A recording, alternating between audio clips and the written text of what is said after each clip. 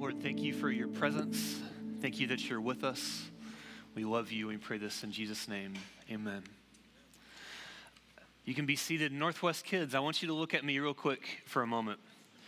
I hope that you see that when you watch your parents taking communion, like you did a couple minutes ago, I hope that what you see is that even though your parents are bigger than you, even though they have jobs, even though they drive cars, I hope that you see that the only strength, the only hope that your parents are relying on is not any of that stuff, but it's the presence of Jesus that's in their life.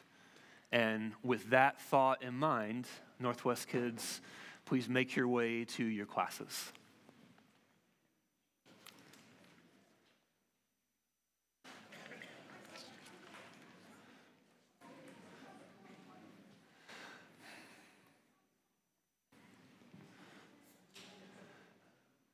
Well, as many of you know, before I took a job as a pastor here at Northwest,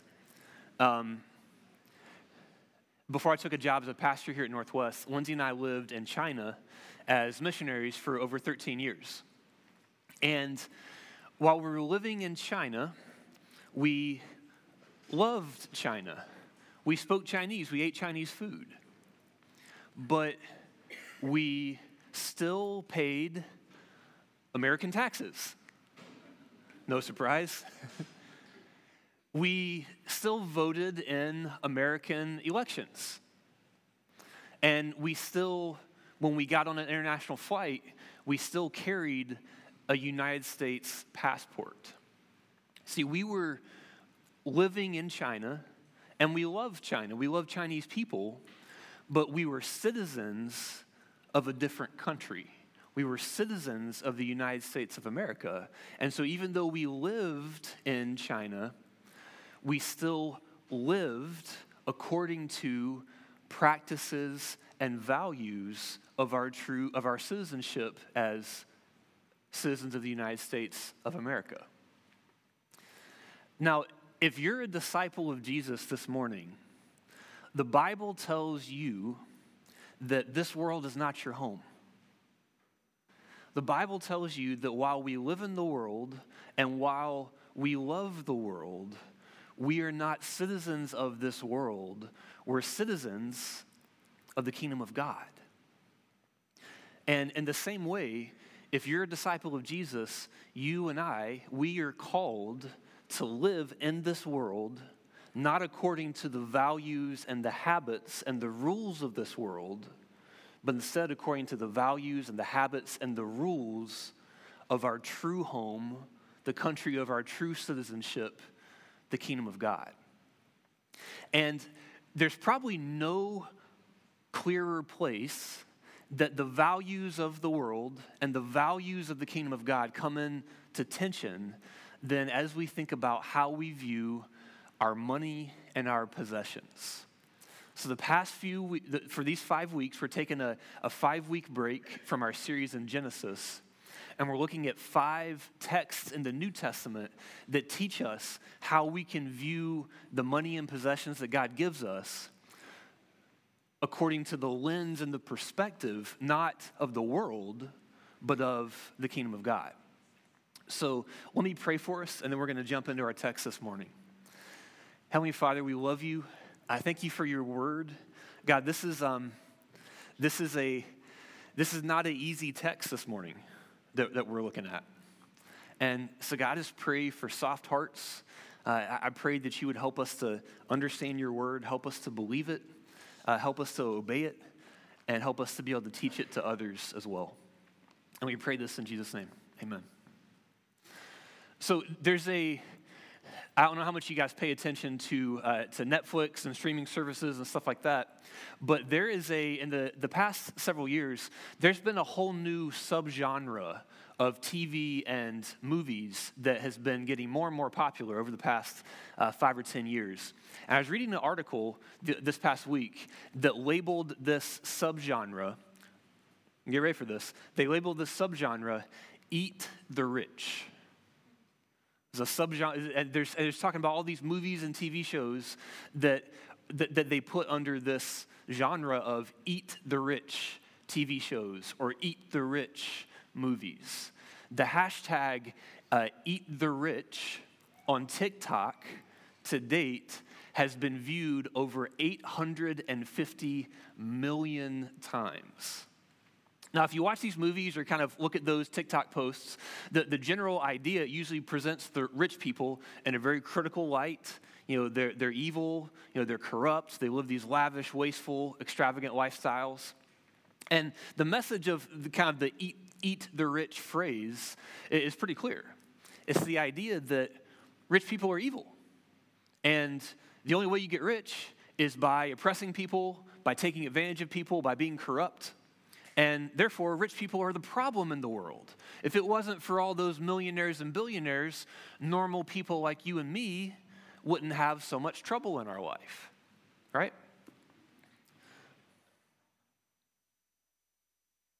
How should we view the rich? Last week, our missionary in Ukraine, Dima Kotik, preached on the topic, how should we view the poor from a perspective of a citizen of the kingdom of God. And today, you can turn me in your Bibles to Mathew 19, and we're going to be looking at the topic of how should we view the rich. And if you're a note taker, I'm going to make this really easy. I have one point today. You can write this down, and everything else is going to be about this. There's one point, which is that Jesus in Matthew 19, and we're going to start in verse 16, Jesus is teaching us that being rich is not a sign that you're evil and not a sign that you're good. Rather, being rich is an obstacle to entering the kingdom of God. Okay, so Matthew 19, verse 16, I'm going to start there. This is a conversation Jesus is having with a man. And we know from this text that he is a rich man. And later on in this passage, it tells us that this man is a young man. In Luke's account of this same interaction that Jesus has, he says that this is a rich young ruler. So this is a man, probably about late teens, early 20s. He has everything.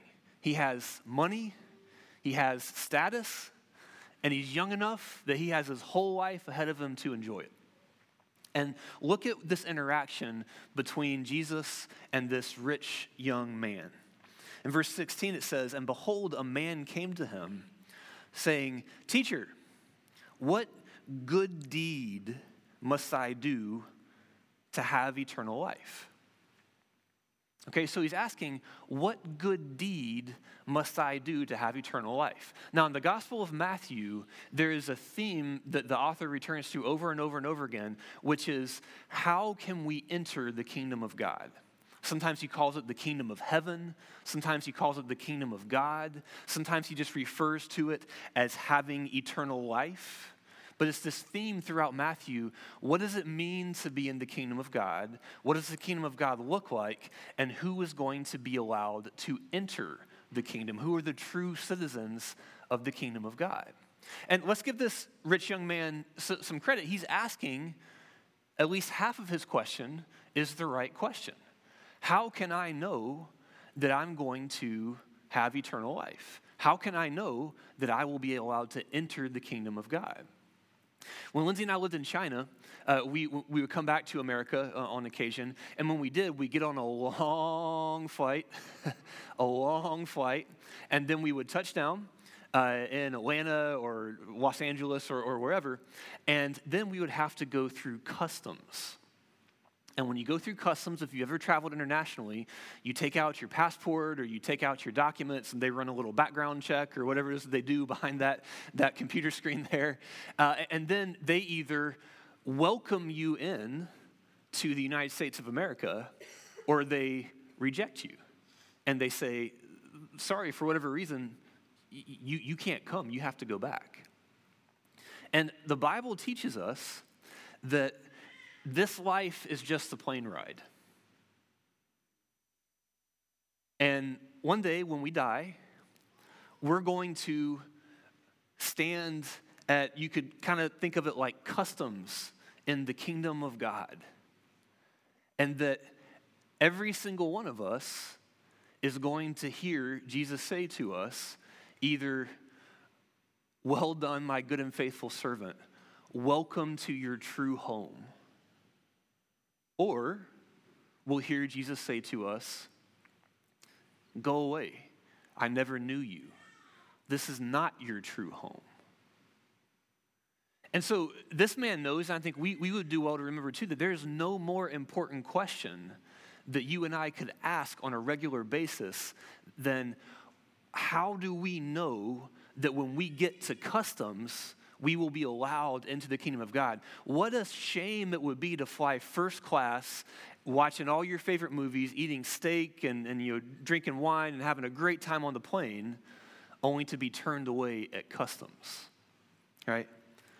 So this man says, "What should I do to have eternal life?" But look at what else he says. He says, "What good deed must I do?" See, this man has an attitude that's very common, especially, I think it's common around here, but especially in Buddhist and Hindu cultures, this idea of karma. This idea that the way you get into the kingdom of God is by performing some really impressive act of charity or piety or something like that.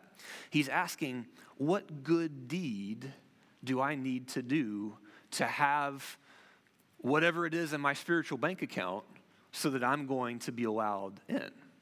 And look at what Jesus says to him in verse 17.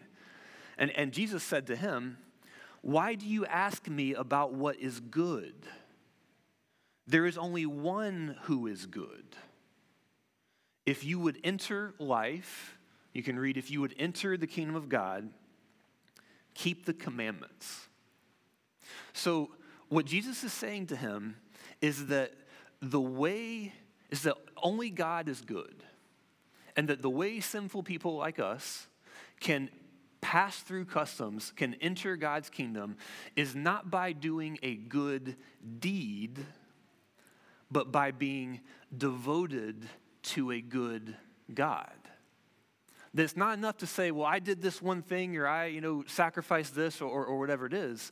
That, like Jesus says in Mathew 7, not everybody who says, "Lord, Lord," not everybody who goes to church, not everybody who reads their Bible, not everybody who takes communion will enter God's kingdom, but only those who are devoted to doing the will of my Father in heaven. Now, so this man asks, he says, "Well, which ones?" And Jesus said to him in verse 18, he says, "You shall not murder, you shall not commit adultery, you shall not steal, you shall not bear false witness, honor your father and mother, and you shall love your neighbor as yourself." And the young man said to him, "All of these I have kept. What then do I still lack?" Now, it's interesting, Jesus doesn't rebuke him for this the way he does some other people. He doesn't say, "No, I know about all the skeletons in your closet," or, "You hypocrite, you're actually a terrible person," or whatever. Jesus doesn't rebuke him for that. Now, I think as we read this, we kind of think, I think this guy needs to go back and listen to the podcast of Jesus' message on the Sermon on the Mount. If he thinks he's really kept all those commandments perfectly, I don't know if he's really thinking about it the right way. But nonetheless, Jesus, he continues on. He doesn't rebuke him for that. So we can probably assume this is not a guy who's made all his money by taking advantage of people or being corrupt and evil. This is a pretty upstanding, good, moral, decent person. But look at what Jesus says to him next. In verse 21, Jesus says, "If you would be perfect." You remember Jesus said back in Matthew chapter 5, "You must be perfect as your Father in heaven is perfect." Jesus says, "If you would be perfect, sell what you possess and give it to the poor, and you will have treasure in heaven, and then come and follow me." And when the young man heard this, he went away very sorrowful, for he had great possessions. So what we see here is this man, He was interested in doing some good deeds, but he wasn't fully devoted to a good God.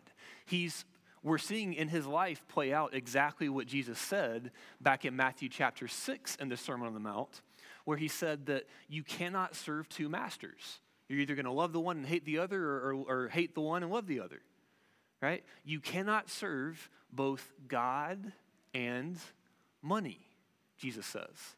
Well, here's the proof that what Jesus is saying is true, because when this man is caught at a crossroads between doing the will of God and his money, he chooses to be devoted to his money. Well, look at the commentary that Jesus says after this interaction. See, the disciples, they see this, looking at verse 23, and the disciples are surprised. And the reason they're surprised is this, is that unlike the eat the rich crowd today, they had a very different view of riches and rich people back then in the first century Judaism. See, they would believe that riches was not a sign that you were evil, but a sign that you were good. That riches was not a sign that you were corrupt and took advantage of people, but rather being rich was a sign that God must be pleased with you, more pleased with you than he was other people. After all, if not, why would he give you so much money? And so the disciples, they just watched Jesus turn away, or watch this one man walk away that they thought would probably be a prime candidate for their movement, and they're surprised. And look what they say. Jesus' disciples came to him, and Jesus said to his disciples, he turns and says to these disciples in verse 23, "Truly I say to you, only with difficulty will a rich person enter the kingdom of heaven." It doesn't stop there. He continues, verse 24, "Again I tell you, it is easier for a camel to go through the eye of a needle than for a rich person to enter the kingdom of God." Now, there's a lot of ink that's been spilled on trying to find ways to interpret this verse 24, the idea of the camel and the needle, as being something other than what it actually says. I mean, a camel, back in that kind of Middle Eastern culture, a camel is like their version of an elephant. It was the biggest animal that they had ever seen. And the needle is exactly what you think of. It's a needle, and it has a tiny little hole that's about that big. And the idea of a camel going through the eye of a needle, it's not just silly, it's not just hard, it's impossible, right? And we know that Jesus is saying that it's impossible because look how the disciples respond. In verse 25, when the disciples heard this, they were greatly astonished. There's this good man. He must be good. Why else would he have so many riches? Think of all the ways he could help us. They were greatly astonished, saying, "Who then can be saved?" If this guy can't be saved, because clearly he can't, if camels going through the eyes of needles is impossible, then who can be saved? But Jesus looked not at the rich man who walked away, but Jesus looked at them and said, "With man, this is impossible, but with God, all things are possible." So remember what I said is the one point for today. This is the point of the whole message. You can go ahead and put that slide up. That how should we view the rich? Jesus teaches us that being rich is not a sign that God is pleased with you. And it's also not a sign that you're corrupt and evil and stuff like that. Jesus takes the first century idea of being rich and the 21st century idea of being rich, and he says neither one of those line up with the values of the kingdom of God. Jesus is teaching us that being rich is an obstacle to entering the kingdom of God. It's harder for a camel, it's easier for a camel to go through the eye of a needle than for a rich person to enter the kingdom of God. Well, the question is, why is that? If it's not because rich people are all evil and terrible and corrupt and whatever types of people, why is it harder? Why is it impossible for a rich person to enter the kingdom of God? Those of you that read your Bibles on a regular basis, and I hope that's all of you. But as you're reading your Bible, a good thing to do if you're reading a passage and it's confusing and you're not sure what something means, a really good thing to do is not to just kind of start thinking of your own interpretations or explanations, but to look at the passages before and after the passage that you're reading and allow Jesus to interpret Jesus. Allow the Bible to interpret the Bible. And I think the answer to that question, why is it that it's impossible for a rich person to enter the kingdom of God? I think the answer is found in chapter 18. See, back in chapter 18, and you can look back there with me if you'd like, in Matthew 18, verse 1, Jesus' disciples, they came to him saying, "Who is the greatest in the kingdom of heaven?" Who's the greatest in the kingdom of heaven? Who's the greatest in the kingdom of God? And how did Jesus respond? 18:2, and calling to him a child, he put him, that's the child, in the midst of them, and he said, "Truly I say to you, unless you turn and become like children, you will never enter the kingdom of heaven." Unless he's talking to these grown men who are vying for position and status, and he says, unless you turn, don't even think about position in the kingdom of heaven, unless you turn and become like children,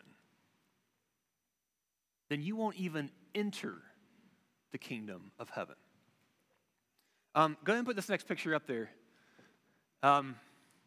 So this cute little guy, this is me. I was talking to Fong. He said he could see some of Ruby and Rose and Valerie in there. I don't know. But this is a picture of me when I was about 3 years old. This word that Jesus uses for child, it refers to a young child, somebody who's probably 7 years old or younger. This is me when I was probably about 3 years old. When you look at this picture, other than giggle because, whatever, what do you see when you see a child? What comes to your mind when you see a picture of a child? How would you describe a child compared to an adult? Innocent. Maybe we would say innocent. Maybe you would say good. Maybe you would say cute. Maybe we'd say we just want to pinch his cheeks or something like that. Well, the word Jesus would use to describe a child is humble. It's humble.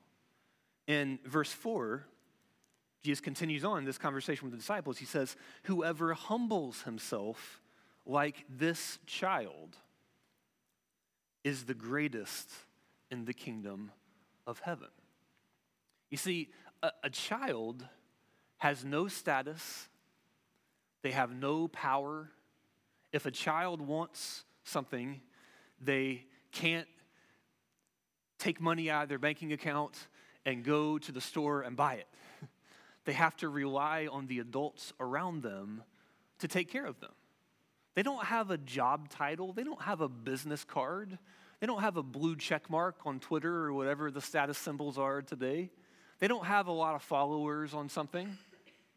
Right? A child has no status and no power, and so they have to humble themselves to rely and depend completely on their parents or on the other adults in their life. And Jesus is saying, you have to humble yourself, give up your status, give up your sense of self-importance, give up this sense that you can take care of yourself and that you can get whatever you want out of life and that you're big and strong. You have to humble yourself and turn away from that and instead completely depend on Jesus the way when little Ryan was 3 years old, I had to completely depend on my parents so I could survive.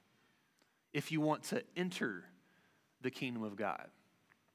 And Jesus is saying in Matthew 19 that it's impossible for a rich person to enter the kingdom of God because a rich person is the opposite of a child. A rich person has status. A rich person is powerful.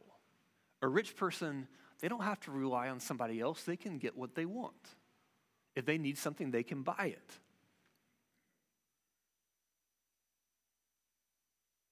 It's hard to have childlike trust in God as you drive your Tesla on the way to your vacation home.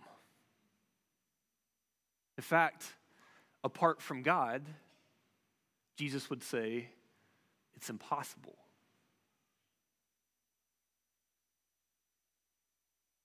It's hard to remember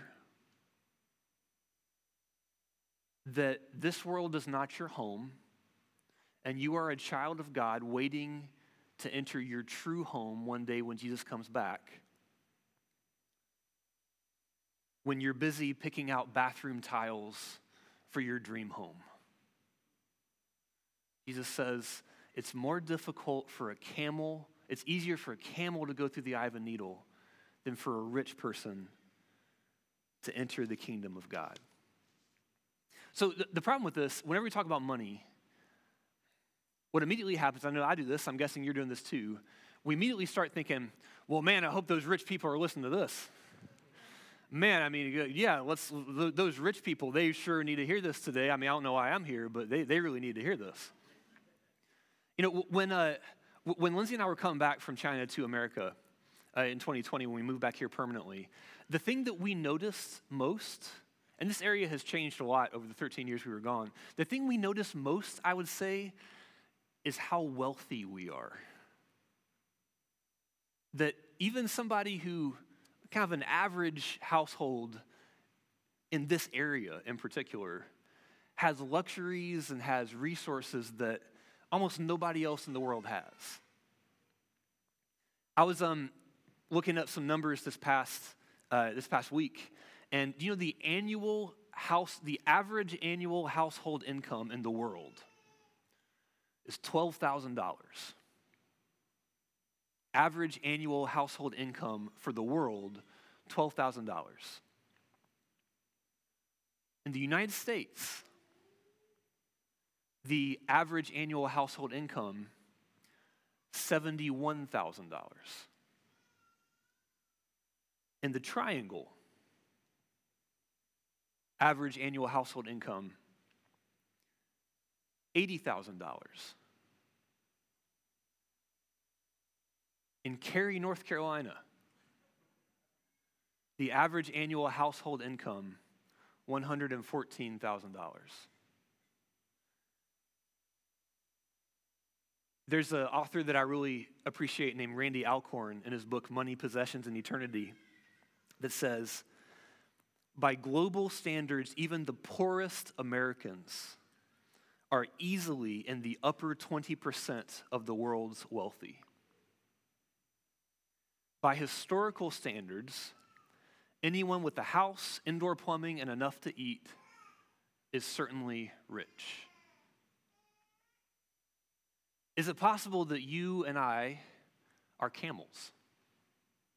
Is it possible when Jesus was talking about the rich, he wasn't just talking about Jeff Bezos and Mark Zuckerberg and Elon Musk, but he's talking about me and Lindsay and maybe talking about you as well.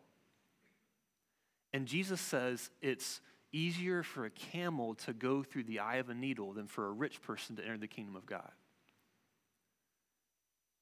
It's hard to remember that your only claim to fame in this life is that you are a beloved child of God, when there are people whose job it is to do whatever you say in your company. It's easier for a camel to go through the eye of a needle than for a rich person to enter the kingdom of God. And what that means is that for you and for me, it's possible that the greatest threat that we face spiritually today might be that we have so much money. So what should we do about it? Jesus says it's impossible with God. It's impossible with man. It's impossible. Well, then who can be saved? Who can enter the kingdom of God? Who's going to make it through this customs check? And Jesus says, yeah, you're right. Camels, eyes of needles, impossible. With you, but with God, all things are possible. What should we do? Let me give you two things for application. Number one, if you are not rich, be grateful. If you are not rich, be grateful. I wonder if there's anybody here. I wonder if you're here this morning, and yeah, you're getting by. You know, your needs are met, but you're not nearly as successful as you thought that you would be 10 years ago. I wonder if there's people in this room who the house you're living in is a lot smaller than the house that you would like to live in. I wonder if you've seen people that you went to school with, maybe even people in this church, that you see the way they live and what they can afford, and you're like, man, I wish I could be that way. Is it possible that God not allowing you to be rich is actually a blessing to you? Like Demas said last week, we can learn a lot from people who are poor. Because when we're poor, we have more opportunities to trust God and exercise our faith for his provision on a daily basis. Is it possible that for us as a church, I wonder about this sometimes. It's easier for a camel to go through the eye of a needle than a rich person to enter the kingdom of God. It's hard as a church to learn to trust in God, that only his Spirit is what's going to make a difference in this community. It's hard to do that as a church when you have a state-of-the-art building and 1,000 people. Part of me wonders if one of the reasons that God's allowed us to have such a long stretch of being in an elementary school is because he's teaching us as a church to humble ourselves like children and depend fully on God. So first of all, if you're not rich, be grateful. Second of all, if you are rich, be careful. Be careful. Remember, for the rich young man that we just read about in the story, his money came between him and Jesus. You can't serve two masters. You're going to love the one and hate the other, or love the one and hate the other. And he was devoted not to a good God, but to his great wealth. And yeah, he wanted to do some good deeds to try to impress this good God, but ultimately, he was going to follow the money, at least when those two things came into conflict. Is it possible for camels like me and maybe camels like you, is it possible that that same thing is happening in your life? That money is coming between you and Jesus? That you're serving money instead of serving God? Let me ask you a couple questions to kind of help you process that. When you encounter uncertainty in your life, financial uncertainty, job uncertainty, career uncertainty, whatever, do you find more comfort with the fact that you have a steady income and an emergency fund in the bank? Or the fact that God promises that he will always take care of you?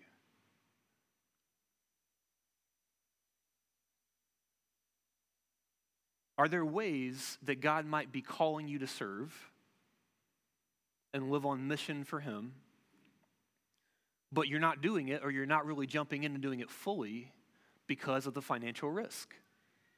Or because living that way would not allow you to make as much money or be as successful in your career as you would like to be? If you're rich, be careful. Well, for those of us that are rich, what should we do practically? You know, Jesus gives this man some advice and command that I think is really good for us to take to heart today. He tells him, sell your possessions, give it to the poor, then you will have treasure in heaven, and then come and follow me. Back in 2015, Lindsay and I were in a place where we were very anxious about money. And for whatever reason, not for whatever reason, it was God. God laid it on our hearts to give away what to us felt like an extravagantly large amount of money. And again, that's all relative. For us, it felt like, whoa, how are we gonna afford to give away this much money? And there's this organization named Rice Bowls that we gave this large amount of money to. Again, for us, it felt large. And this organization, what they did is they provide food for orphans in Christian orphanages all around the world. And so we gave what to us felt like an extravagant amount of money to this organization. And you know what happened? I almost immediately started to think, but wait a second, who's going to take care of me? Well, what about me? I mean, am I going to be okay? Well, what if this happens? What if that happens? And I had no other choice but to rely on God. In other words, I started to become more childlike. So think about that. By giving away your money sacrificially, even selling something so you can invest more heavily in serving the needy, we put ourselves in a position where we have to trust in God. And people ask, well, how much should I give? And I think Jesus would tell us, it's not about how much you give. Because again, this isn't about you can be a part of the bronze club or the platinum club or the whatever club. This isn't about doing good deeds to try to impress God. It's not about doing good deeds. It's about being devoted to a good God. And by taking away some of the obstacles that are in our life to us entering the kingdom of God, it puts us in a position where we have no other choice but to trust in God the same way that cute little 3-year-old Ryan used to trust in his parents. I want everybody to do this with me real quick. I want you to take out your phone. Not something you often hear a pastor say. Take out your phone. If you look at my phone right here, I have set my wallpaper and my lock screen to be the picture that you're seeing on the screen right now. And the reason I did that is to have a constant reminder that God is calling me to humble myself like a child. And that just like I look at this picture and I say, wow, that kid could not do anything on his own. It's a reminder for me to continue, in spite of the fact that I'm a camel, just like you're probably a camel, to humble myself and to trust completely, not in what I can do for myself, but in God's provision and God's protection. So I encourage you, maybe you want this week to find a picture of yourself as a child and try to find a picture that's cute as this picture right here. Maybe we can start sharing pictures and we can compare the whole thing, like guess who this is and whatever. But what if you took a picture of yourself as a child and set it as the wallpaper and the lock screen on your phone, so every time you look at it, in moments of stress or moments of, wow, look how much I have, you're reminded to turn and become like a child, humble and completely trusting in God. Lord Jesus, thank you so much for your word. I pray for us. You say it's impossible with us, but all things are possible with you. And so we ask that you would work in our hearts, do what only you can do. I pray that you would just lead us to give sacrificially, to give our money, to have treasure in heaven. I pray you'd use us powerfully to help the poor and the needy. And help us as a church, God, to not rely on ourselves, but to be totally reliant, totally dependent with childlike trust in you. I pray this in Jesus' name.